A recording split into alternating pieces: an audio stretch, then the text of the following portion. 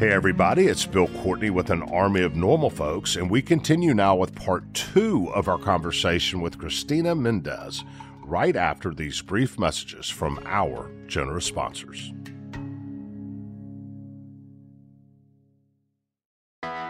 I'm Hannah Storm, and my podcast, NBA DNA with Hannah Storm, digs deep into the history of professional basketball, along with my own, as one of the first female sportscasters. Now let's get you up to speed on what else happened around the NBA today. We talked to all sorts of people I interacted with, from Dr. J to Charles Barkley, and recap iconic moments. Yes, he's got it. Here he comes.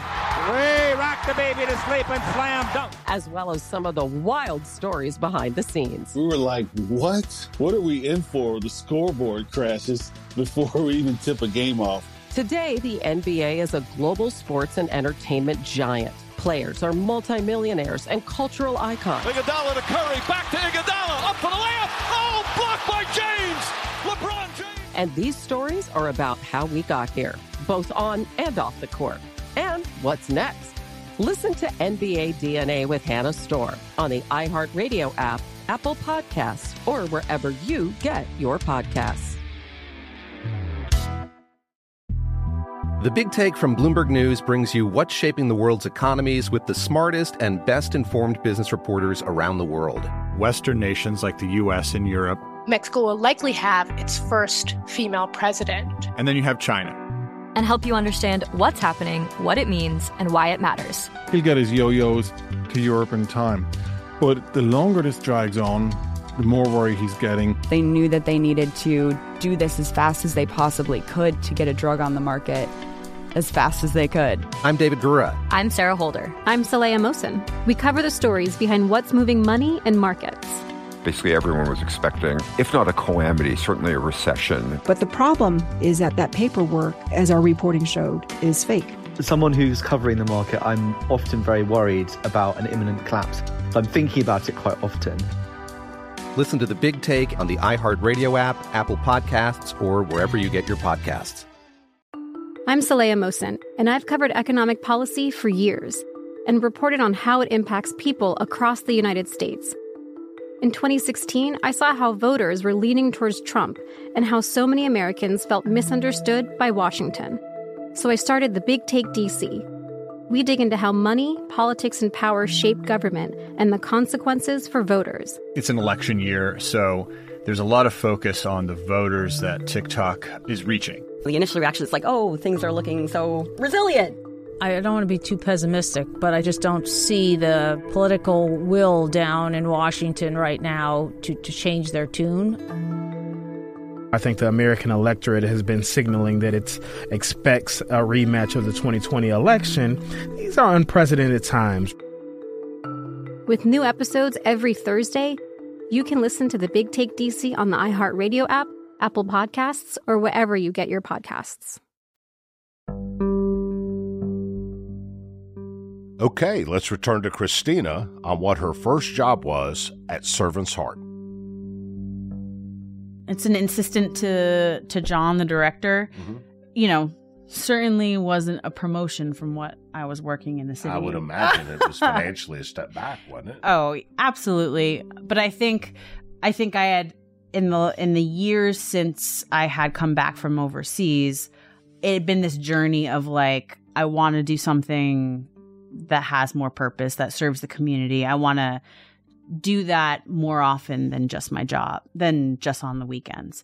And so by that point, again, it's funny because I look back and I'm like, it seems like such a spontaneous thing to do, but it was just something that I feel like God had prepared me to want. And so took a pay cut and signed up to serve in this ministry that didn't have a lot of formality and kind of come alongside and help manage the office. So what are you now? So now I'm a director of kind of operations and marketing. We're still a little small, so I'm wearing two different hats. But now I basically help the director kind of lead and operate the ministry. So kind of taking vision and how do we create marketing look like? Marketing isn't as fancy as some of these big corporations, but it's a lot of, I've designed all the website and all the marketing materials, and I was doing all the social media up until maybe 2 years ago, and kind of formulating. I added, when I first came into the ministry, there was a rough mission statement, some rough kind of like a brochure that was made. And so kind of, it was fun because I came in to just kind of work in the office, but I got to use all of my creative gifts to kind of figure out, okay, well, how do we brand this in a way that really communicates the heart of what's already happening? How do we make this look as legit than as it is? So, all right. So how does it work? A nonprofit as a house for, like in North Memphis, there's a thing called a Hope House. Okay. And Hope Presbyterian Church, which is out in the county, 40 miles from here, 20 miles from here, put in a thing called the Hope House. And the Hope House was a house that they fixed up and made nice for kids, latchkey kids, to have somewhere to go after school ended and before their parent came home that was safe, and there would be snacks and quiet places to do homework, and the person that ran the house was there to help with homework, and it was a transition place between the end of school and when parents got home. They called it the Hope House, but it was in an old crappy house in a dilapidated area, and they fixed it up. So if someone wanted to put that in New Jersey and had the volunteers for it but didn't have the skill to fix it up, would they call you? Yeah, we've got an application on our website. They would fill out an application. We'd send our project managers for a site visit. And then also a volunteer? No, staff. Now we've got, so at the time, the director was doing all of it. So the director would go, there was no application actually, but they would call, the director would visit, kind of reassess, and then basically project manage and send out our volunteers with their volunteers if the nonprofit had, and then basically GC the project. Oh, and so and then all of the labor, all the contractors are volunteers. Everyone's volunteer. What about the materials cost? They would pay for materials. Okay, so let's say a project to rehab this place was $50,000. Typically, the materials might be $12 to $15 and the labor $35. Sure. You're telling me they take that $50,000 project and with your help, reduce it to a $12,000 to $15,000 project. Absolutely. Well, I mean, that's huge. And you're not actually doing the ongoing work, but you're providing them the space to do their work. Absolutely. Which is why I say you're a nonprofit for nonprofits. Absolutely. It's very cool. That is very cool. It's very cool. Okay, so how long have you been there? So I'm about a little over 5.5 years. And so you've gone from this handful of middle-aged guys that taught a 27-year-old girl how to do something other than tote pails of water. I'm never going to live that down. That's pretty funny. But I'm just thinking like mules. Anyway, what is it now? So now, meaning like in size? People, yeah. People. So we've got a staff. I think I just scheduled a staff meeting for next week with 15 of us. You're kidding. Yeah. How many volunteers? So we've got kind of a blend of volunteers. We've got, some people that come like every so often, and then we've got regulars. So we probably have over 300 throughout the year. But then between our job sites and our trades program, which we haven't talked about yet, we'll probably have about 100 consistent ones that keep us going. And then what is consistent ones? Weekly? So yeah, we have a lot of volunteers that come like almost every Saturday, or all of our trades program, which we'll talk about, is run completely by volunteers. No staff. That is unbelievable how much it's grown. It is unbelievable. In the midst of all this, you started this trades program. Am I saying that right? Yep. So what is that? So our trades program is a training and mentorship program. So in 2019, our director had this vision to have more intentional training of the next generation, because our job sites, as much as everybody cares about training people up, there's still a job to do. So it's kind of a hard environment to get the project done and train people. So he had this vision for this trades program. He connected with a contractor who's really passionate about it. Obviously, you know, the world knows what's happening in the industry and the need for workers. Well, let's talk about that because that affects my business. Absolutely. I'm in the lumber business, right? And my stuff doesn't build houses, it furnishes it. Softwoods build a house, hardwoods furnish it. Think of it that way, right? Yep. So my stuff goes to make furniture and flooring and cabinets and case goods and molding and millwork, things like that. Right. Well, I'm still able to find enough labor to soldier through. It's not easy. But I can't tell you how many people I sell product to in the United States, a cabinet shop, for instance, that is having the hardest time in the world finding someone to run woodworking machinery to miter together parts to make furniture or cabinets or flooring. And then two, when that's made and there's a construction worker out there. Yeah. There's a construction contractor out there who actually is building the house or the business or whatever and needs to install this stuff and build the frame and all.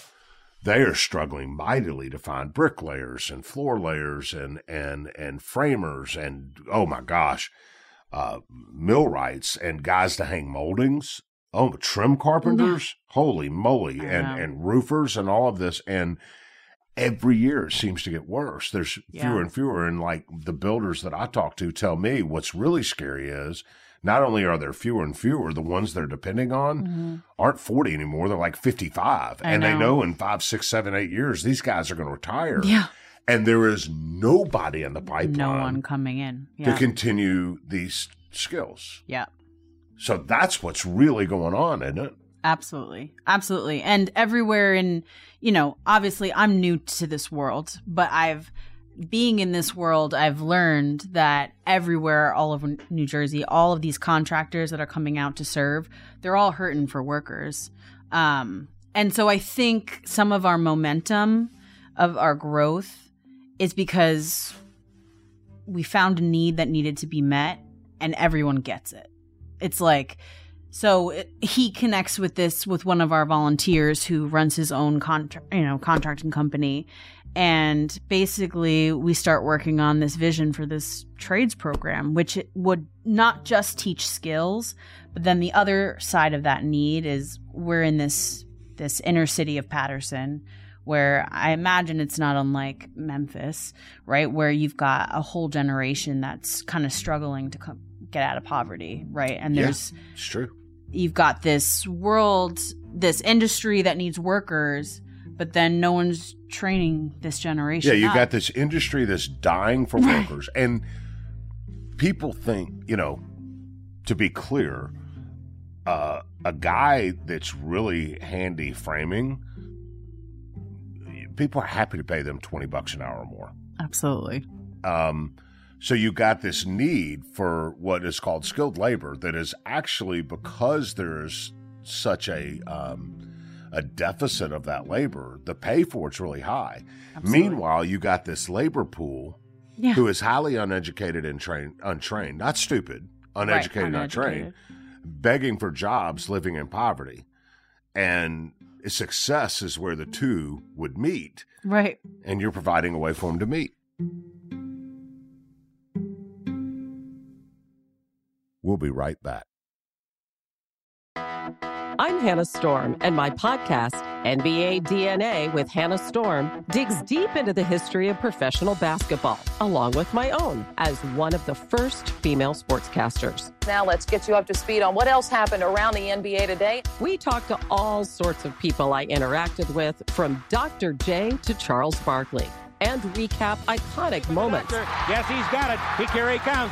Way rock the baby to sleep and slam dunk. As well as some of the wild stories behind the scenes. We were like, what? What are we in for? The scoreboard crashes before we even tip a game off. Today, the NBA is a global sports and entertainment giant. Players are multimillionaires and cultural icons. Iguodala to Curry, back to Iguodala, up for the layup. Oh, blocked by James. LeBron James. And these stories are about how we got here, both on and off the court. And what's next? Listen to NBA DNA with Hannah Storr on the iHeartRadio app, Apple Podcasts, or wherever you get your podcasts. The Big Take from Bloomberg News brings you what's shaping the world's economies with the smartest and best-informed business reporters around the world. Western nations like the U.S. and Europe. Mexico will likely have its first female president. And then you have China.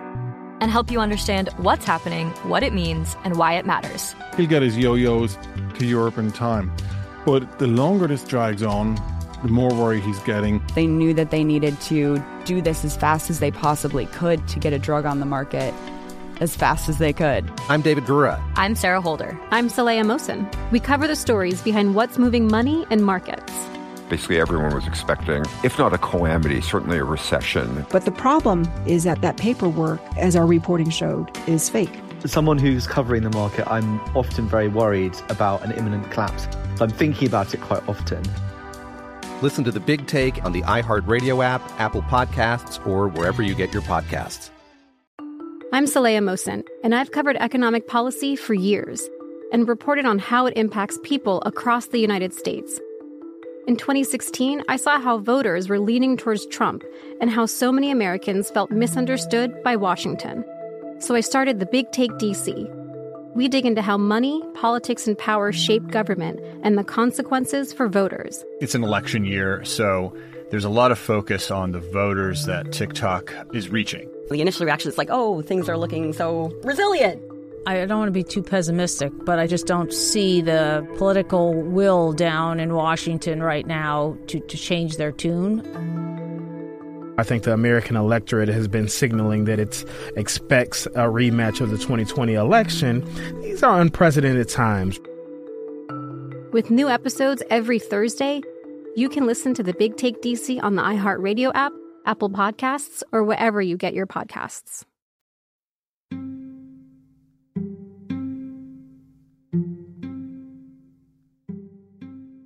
This was kind of a meeting of the two worlds and the two needs. And so we call it a mentorship program because it's not quite a trade school because, you know, trade schools, the cost is skyrocketing. Right. And so our population can't afford that. That's everybody says, well, the trades are the way to go and trade schools are the way to go. I agree. But how does a person living in poverty pay for trade school? And especially because most of the Pell Grant and that kind of money is only for 4-year universities. So there's a problem getting into the trade schools. Right. And even if you commit to a trade school, you better know which trade you want because the second you sign up, you're going to pay all this money. And then when you get out into the field and you decide, oh, wait, maybe electrical wasn't for me. Yeah, HVAC sucks, but I really like framing. Right. Now I got to start all over. Right. And, you know, I think, you know, our director and a lot of these trades guys, you know, they grew up with parents that showed them all of these things, right? They grew up learning how to swing a hammer and they had this exposure that they could make an educated decision on which to navigate. What trade they want to follow. Right. But like, how can a Patterson kid that can barely afford, you know, 1 year of this trade school, let alone all of that, choose a field when they've had no exposure? Also never had anybody in their orbit doing any of this work. They don't even, you say HVAC, I don't even know what that means. Right. They don't know what that career holds. That looks like. And each one is very different in terms of personality and preferred skills. So even though there's a lot of skills that unite all the trades, there's still, each person is fit for a different kind of trade. So you have a mentoring program. Yeah. And now how do you get kids, and I'm saying kids, young adults, teenagers, high school grads, whatever, from Patterson to come to your mentorship program to learn a trade? How do they know it's available? Sure. And how do you convince them it's a good thing? And then what does it look like when those kids who largely come from a place where work ethic isn't always well demonstrated interact with people who have unbelievable work ethic? Sure. I've got to believe there's a cultural clash that happens at first. You know what?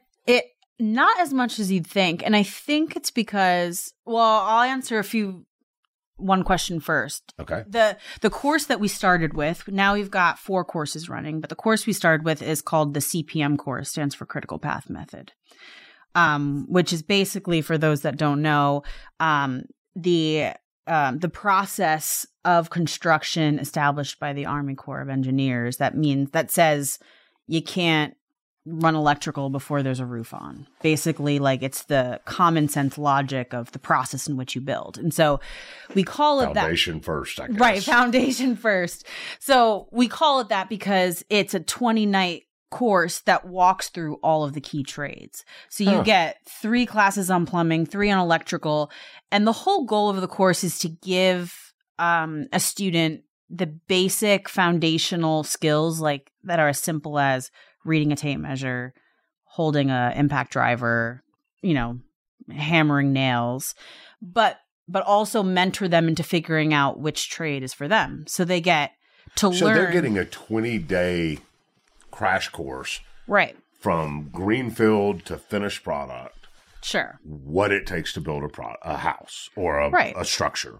And they're getting hands-on experience. They're going to learn how to sweat a pipe and get all the stuff in your hands. And in doing that, then they get to say, well, of that, I really enjoyed this and this. Right. Okay, and so then what? So basically, they go through the course. We've got different systems in place to kind of check in and feel out where they want to go. And then our goal is, at the end of that course, we help them navigate, which is the direction. And, okay, this kid wants an apprenticeship. So we've got this wide network of different trades guys that say, hey, so-and-so is looking for a carpentry apprenticeship. Do you have some space? And kind of connect them. Plus, all of the contractors and subcontractors and all these trades guys are there, volunteering teaching. Anyway. They're teaching, meeting, so networking. They're learning these candidates by actually teaching them. Yeah. That's phenomenal. It's kind of like you're best donating of their time. And they're donating their time. But in donating their time, they're also finding the very valuable needs of personnel, and they're able to evaluate them as these guys are learning. Absolutely. Guys and gals are learning. And that's awesome. Their volunteering is really what keeps those. You asked that question about, like, that don't necessarily come from this hardworking environment. A lot of what I hear from our students is, I wanted to bail, but then I saw how many hours these guys were coming in to teach me after they've spent all day on a roof, to come in and volunteer 3 hours twice a week for me, that I stayed because they're watching these people model. So the actual philanthropic side of it is what keeps people in the program, because they recognize the effort. Yeah, I mean, a lot of these students come from a world, not all of them, but a lot of them come from a world where they've never really had anyone believing in them. And a lot of them, no male role models believing in them. Again, and not all. Commitment is not necessarily a paramount word. Right. And so you've got, all of our volunteers just have this real heart to, like, really empower these kids. And so they're coming into this free program they didn't have to pay for. They're given all these tools and stuff to use in class. They have these teachers that are coming in after a long, hard work day to help give them skills. It's like, for the first time, they have somebody that's saying, hey, we believe that you've got some skills and you've got some talent and you have the capacity to learn and build a career. And I don't think a lot of them heard of that before. Not to mention, I think a lot of the students that are drawn to this, like, maybe didn't cut it in formal education. And so now for the first time, they're like, wait, maybe I was made for this kind of work. And it's got to provide them hope too. Yeah, absolutely. How rewarding. It's very cool. It's very cool to witness and watch the students' journey from the first day of class to the end. This has got to cost some money, though. It does. Where does all this money come from? We fundraise. We've got partners. We've had the privilege.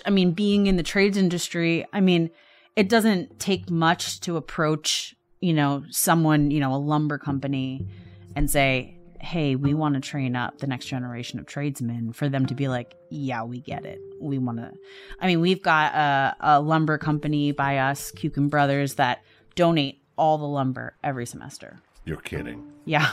Wow. Just like, and not just them, but all these different companies that are like, we want to be part of the solution. It doesn't take much. But there is, there's a lot of fundraising. I think I read, did you win a grant from Impact? Yes.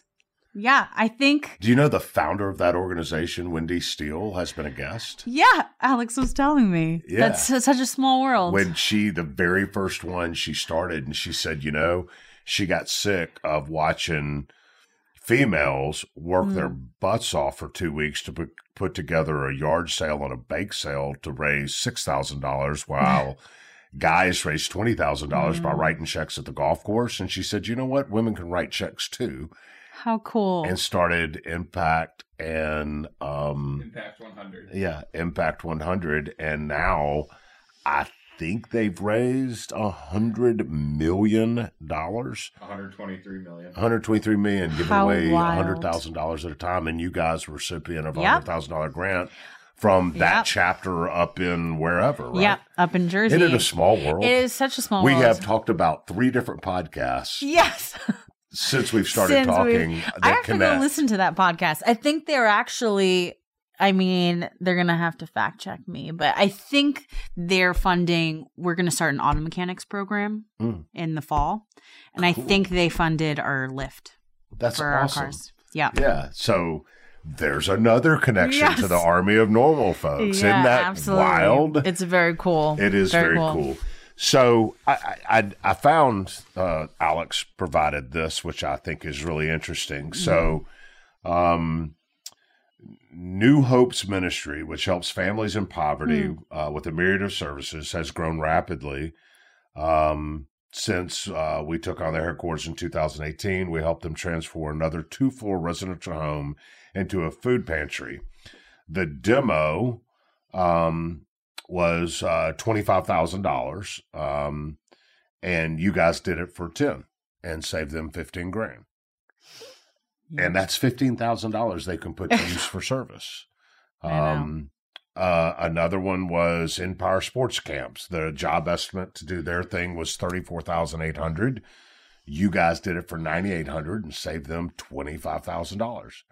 So you really are the nonprofit for nonprofits. And the beauty of it is what you save these nonprofits isn't going in their pockets. It's just money that they're working to raise to serve that they can turn around and give. So your work not only saves the nonprofit, but it saves the people they're trying to serve exponentially. Right.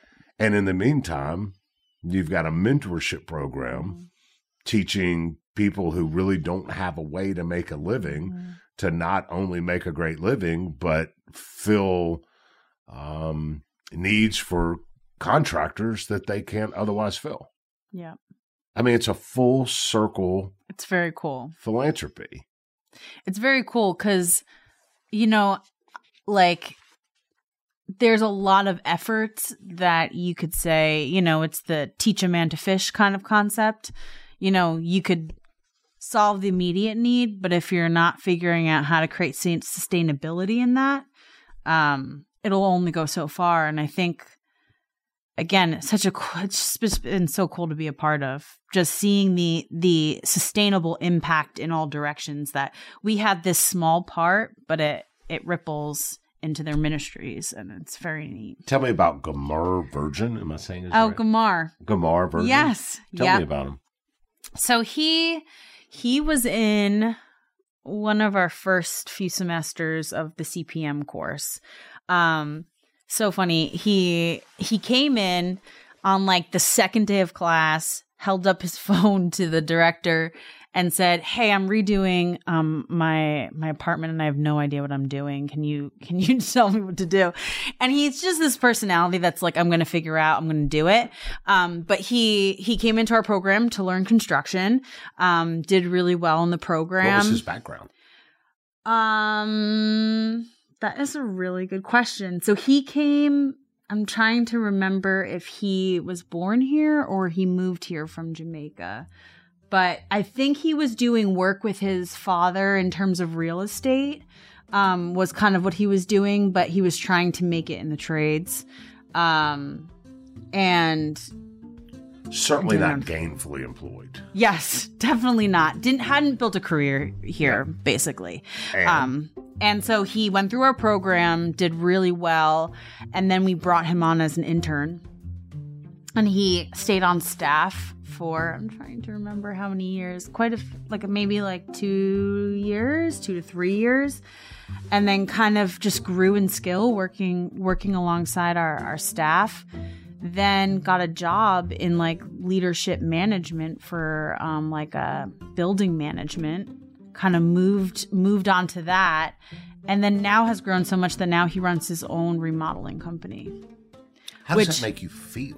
Man, it's very, very cool. And he still comes back every so often and visits class, and it's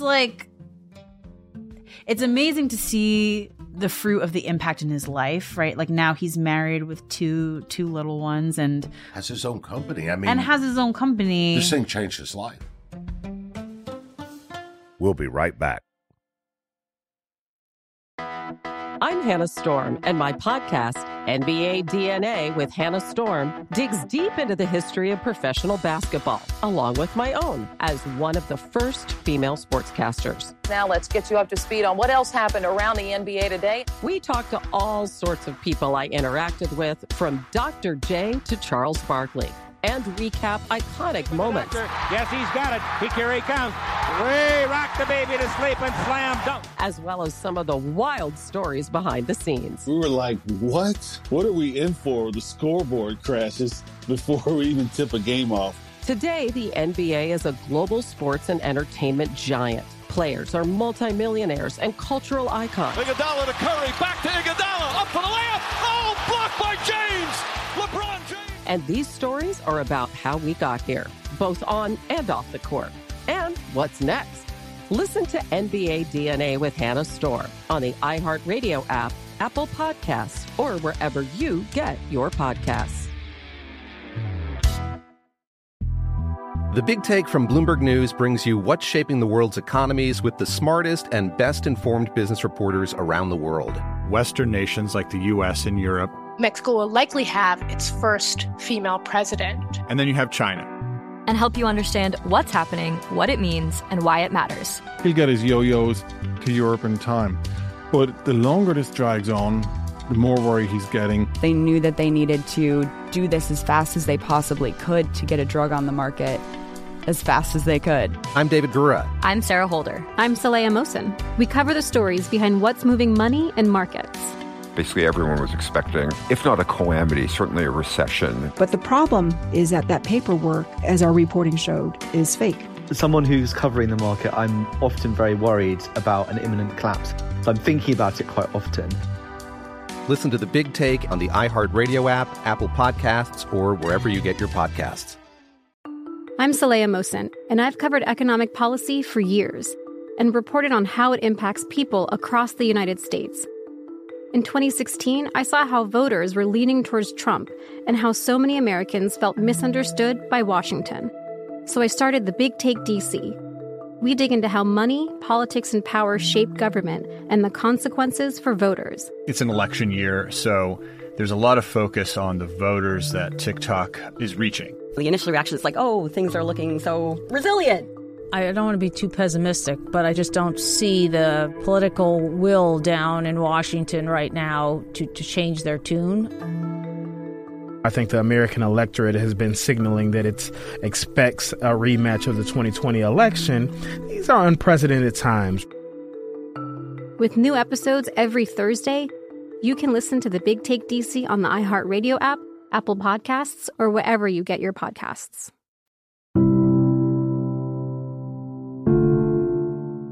Do you take the time to look in the mirror and say, wow, look what we're doing? I take a lot of time to sit, reflect, and I don't know, thank God and all the people that really just mentored me to get here, you know? I'm really passionate about the fact that any of us can make tremendous impact. We just got to know what we're good at and got to use it to serve people. And so, yeah, it's been a wild ride. I would have never expected it, but it's been really cool to be a part of. I have a cool story about a student that I think epitomizes kind of a student. Yeah. So, actually this past year, so let me just start by saying, like, my favorite part about our program is that it's not just about skill building, but about like life building and mentorship. And I think our whole program, because we're run completely by volunteers, it creates this culture that there's a family that comes out of these classes. And so there's this one student, Kevin, who I think his story kind of epitomizes that. I mean, he came into the CPM course, really fun personality, really clicked with all the teachers. And even like, I would say about halfway through the course was already doing some jobs with 3 of the masons, 1 of the contractors, just really embodying, really building all these relationships with our teachers. And there's a few that really kind of mentored him throughout the process. But before, by the middle of the course, he was also showing up on Saturdays with his friend Jared, who is also in the program. And they were coming to volunteer. So they were going to class during the week and then coming on Saturdays. And so just to kind of illustrate the importance that, our ministry kind of built in terms of community. First of all, Jared was canceling his paid job just to come and volunteer. Wow. And work with us, and right? This is not a wealthy kid. He probably needed No, I mean, 2 best friends from Patterson, still really young, building their career. But I think the community that was built and the education and the mentorship really gave them something that they maybe didn't have before. So you're not only teaching them how to do the work, but how to live. Absolutely. We start every night with a core value, and we tie that to the industry and tie that to life. But one time, Kev, so one Friday night at like 2 a.m. gets into a car accident, car totaled. It was a bit of a scary incident. I have permission to share the story, but he comes in the next day. He shows up to the site, and he had no car, had this like traumatic accident, and had walked like 3 miles to get to our site just to volunteer with the crew. And it's just one little story of his journey. I mean, there's tons of things of the relationships that were kind of built in his life, but it kind of shows the impact that our community our program is making on these kids. That the guy totaled his car and walked 3 miles in order to volunteer. Yes, that is phenomenal. To come and volunteer. What's he doing now, Dina? Yeah, I mean, he's working 3 days a week with one of our lead contractors that teaches the class. He also's got some real estate stuff going on at the same time. He'll pick up work for another one of the masons that really clicked with that mason and became part of the family, went to the church for the first time with him. And really? There's a lot of really, really cool stories that happen with these students. And yeah, it's really cool to watch. That's kind of how it works, isn't it? You find your inspiration and your payoff in the work you do in the most unlikely places often. Absolutely. And I guess a story like Kevin is what fuels you to keep going. Absolutely. Because it's more than, I mean, obviously equipping him with a skill to get a job is incredible, but it's more than that. It's, providing a place where, they want to work harder because they now have the confidence because people have believed in them, and gives them the motivation to grow in life.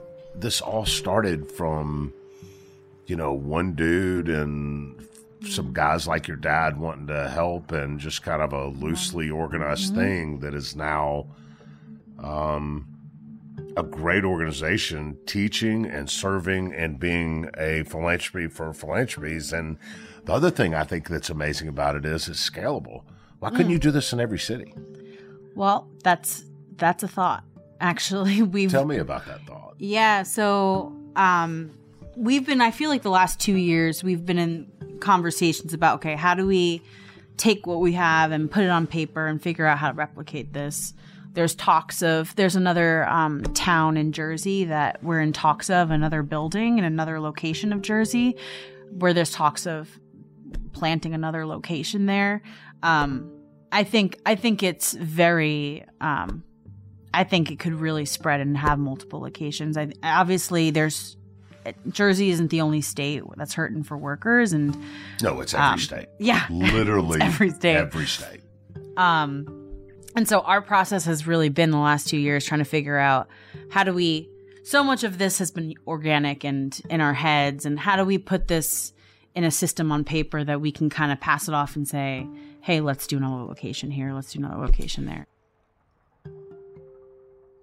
So obviously we pay attention to all of the building data and analytics in my business. And one of the starkest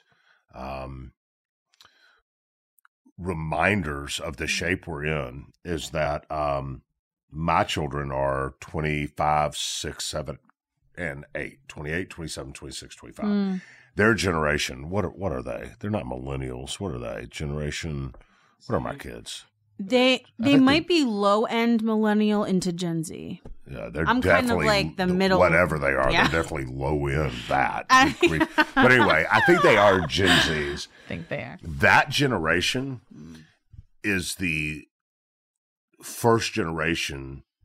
No, I'm not saying this wrong. That generation has waited longer to marry and buy property.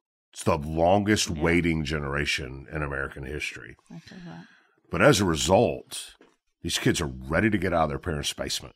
They're ready to quit renting. That generation is finally starting to enter the market, the housing market, and as a result of the housing market, the furniture market, as a result of the furniture market, the flooring market. And it's a very large generation. And because baby boomers are still living, there's fewer and fewer used houses becoming available. So you've got secondhand homes being lived in longer, and a large generation who hasn't been buying now entering the marketplace. And as a result, there is a 7-year estimated deficit of housing coming up over the next decade. 7-year deficit of housing, both single family and multifamily, meaning standalone homes and condos or apartments. Right. At the exact same time, there is 60% fewer people in the trades than there were 10 years ago. So we have a 7-year deficit of housing with a massive demand coming up, and half of the people available in our country to build these structures than there was only 10 years ago. Right. What does that mean? Housing is going to be expensive because it's supply and demand. There's huge demand, less supply, less people to build the supply, thus it's driving housing up. Right. And that is exacerbating the problems of overly expensive housing in places like Manhattan and LA and San Francisco, where you see this homeless boom. Right. Which is also why you see housing in places like Texas and Florida and Tennessee absolutely exploding because it's much cheaper there and there's still some labor available. Yeah. So when you put all of that together, when I hear your story, I think there's a need for your organization literally in every city in the country. The training part, the mentoring part, and the growing the nonprofits part that are getting involved in doing this work. I mean, I think the little thing that you guys now have grown into a big thing in that area could grow into a national thing with a lot of welcome mats by contractors in cities. I mean, absolutely. So do you want to export it, or do you want to just share the idea with others to do it? Yeah, I mean, or both. Kind of both. Actually, funny story. We had this group from Wisconsin that found us online, reached out and said, hey, we want to do this. Can we come and learn? They flew out to New Jersey, stayed with our director for like, I don't know, maybe like 4 days, kind of learned all these things, went back, started asking around, and we have like a meeting in a week or two, just talking through the minutia. They formed a board, they formed an organization, and in that way, we just want to help them start their thing, right? Which is beautiful. And that's in keeping with your whole philanthropic mentality. I mean, we don't need to profit from it. I mean, we see a need, and we want to, our heart is that we want to equip other people to take the skills that they've been given, the resources they've been given, and to serve the community. And if it means inspiring other groups to do it, I mean, you know, our world's better for it. And clearly you're doing it in Wisconsin, but why not the rest of the country? Yeah, it's a fair point. So that's kind of what we're trying to systematize our back end to figure out how we can kind of be prepared to do that. So if anybody wants to start their own or partner with you guys, which you'd probably be open to either. Absolutely. We've been in the process of like copywriting our curriculum and kind of really trying to formalize these things so that, you know, we can be kind of a catalyst to other people stepping up and doing it in their own communities. So if somebody listening to us wants to do this, how do they get in touch with you? Yeah, I mean, I would say reach out on our website. I mean, they could reach out. We've got an info email. I see all of them. So well, tell me what it is. Yeah, so it's info@servantsheartnj.org. Say that slower. You said it like somebody from New Jersey. I'm from Memphis. That's right. info@servantsheart. Servants, plural, heart. Servantsheartnj as in New Jersey.org. Got it. And they come to you? And they come to us. Fill out our contact form, send an email. One last question. It's still got to be pretty much a male-dominated thing. Yes. What's it like for you? You're now mid-30s, I guess? I'm trying to do the math from what you're showing. Yep. Mid-30s, female, you know, fashion person that thought they'd be toting pails to the mules. Pails to the mules. Yeah. And now in this male-dominated construction thing, is there any chance that girls see you and say, hey, I can do this too? Because we don't need to limit this opportunity and need to half the population. Absolutely. For sure. Yeah. I mean, it's been a wild, very cool experience coming from like only ever working with women to only working with men. But it's been really cool because I just feel like I work with the coolest group of guys and girls now. We have a lot of girls volunteering. They are coming in now. Yeah, absolutely. Good. Our sites are filled with females. But actually with our program, we graduate about 15% females. That's awesome. In our program, which is really cool. Going into what trades? All of them? Like different ones. We've had different interests, you know, all around, but I feel like there's been a decent amount interested. We have a welding course that are going into welding. But I mean, part of my heart when I'm still serving on Saturdays because I just love being even around the doing volunteers. it all. You still volunteer on Saturdays in your own organization. You know, I mean, I'm paid to be there. I'm not a volunteer. I can't take all that credit, but I still love working alongside the volunteers, and I do. I love being able to serve with the females because. I think it's fun to watch things click as they learn and the confidence kind of develop. This summer, I hosted a summer program called Girl Shop Talk, which was a wood shop and Bible study for teen girls, and it was just wood shop and Bible study for there's something I haven't heard yet. Yeah. It was a weird combination, but it was just the coolest because I had all these 13 to 16-year-old girls come in, and I rallied up some of my friends who are handy, and it was really cool watching them go from being terrified of a chop saw to just like kind of hammering it after. Yeah, it was the first time, you know, I'm kind of on the outskirts watching all these trades guys engage with these students, and it was the first time I was like, no, I get to be in the teacher end, kind of empowering these girls. What's your favorite trade? I mean, I really like carpentry, but I've become the go-to tiler on site. Really? Yes. So I've tiled a lot of bathrooms. in the last 5 years. And ironically enough, was your first. And it was my first one. Your first It clicked. thing. And it clicked. And have you learned enough that you could build a house? You think you could do it? With guidance? No, I couldn't build a house myself, but I think I could do a decent amount. I mean, I've sat and formulated all the curriculum with the trades guys, so I know enough to be dangerous. Yeah. But I think I could help. Did you ever think sitting in design school that this would be the track of your life? No, it would have never ever crossed my mind. But I was telling Alex in the car, I look back and it's just like I would have never expected any of the stuff that I've done in the last few years. But it's weird. Until you try something, you don't know if you're made for it.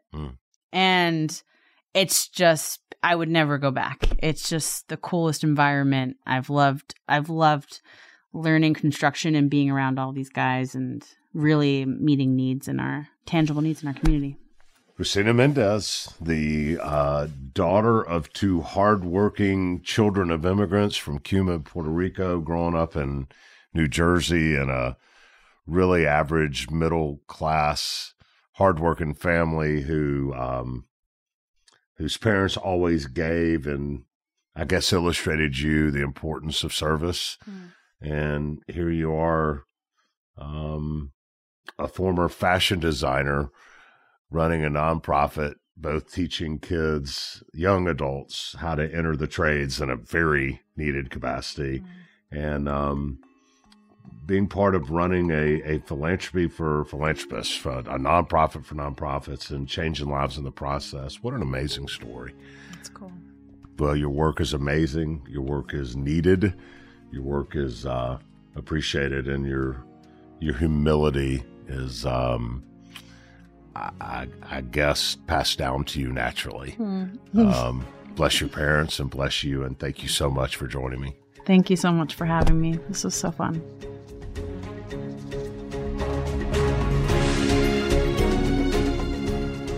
And thank you for joining us this week.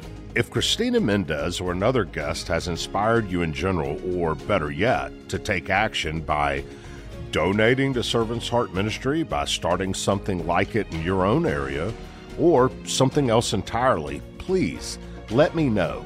I'd love to hear about it. You can write me anytime at bill@normalfolks.us. And guys, you can ask anybody who's emailed me. I will respond. And if you enjoyed this episode, please share it with friends and on social. Subscribe to the podcast, rate and review it. Become a premium member at normalfolks.us. All the things that can help us grow an army of normal folks.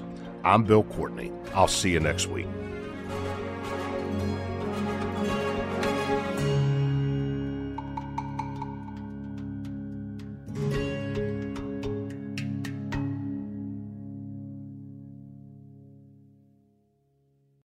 I'm Saleha Mohsen, and I've covered economic policy for years and reported on how it impacts people across the United States. In 2016, I saw how voters were leaning towards Trump and how so many Americans felt misunderstood by Washington. So I started The Big Take DC. We dig into how money, politics, and power shape government and the consequences for voters. With new episodes every Thursday, you can listen to The Big Take DC on the iHeartRadio app, Apple Podcasts, or wherever you get your podcasts. The Big Take from Bloomberg News brings you what's shaping the world's economies with the smartest and best-informed business reporters around the world. We cover the stories behind what's moving money and markets, and help you understand what's happening, what it means, and why it matters every afternoon. I'm Sarah Holder. I'm Saleha Mohsen. And I'm David Gura. Listen to The Big Take on the iHeartRadio app, Apple Podcasts, or wherever you get your podcasts. MTV's official Challenge podcast is back for another season. And so are we. I'm Tori Deal. And I'm Anissa Ferreira. The wait is over, guys. All Stars 4 is finally here. And this season takes it to a whole new level. Old school legends, modern power players, and ex-lovers are all competing in Cape Town, South Africa for the prize of $300,000. And we're going to be right here along with you fans, covering every episode on the podcast. Listen to MTV's official Challenge Challenge Podcast on the iHeartRadio app, Apple Podcasts, or wherever you get your podcasts.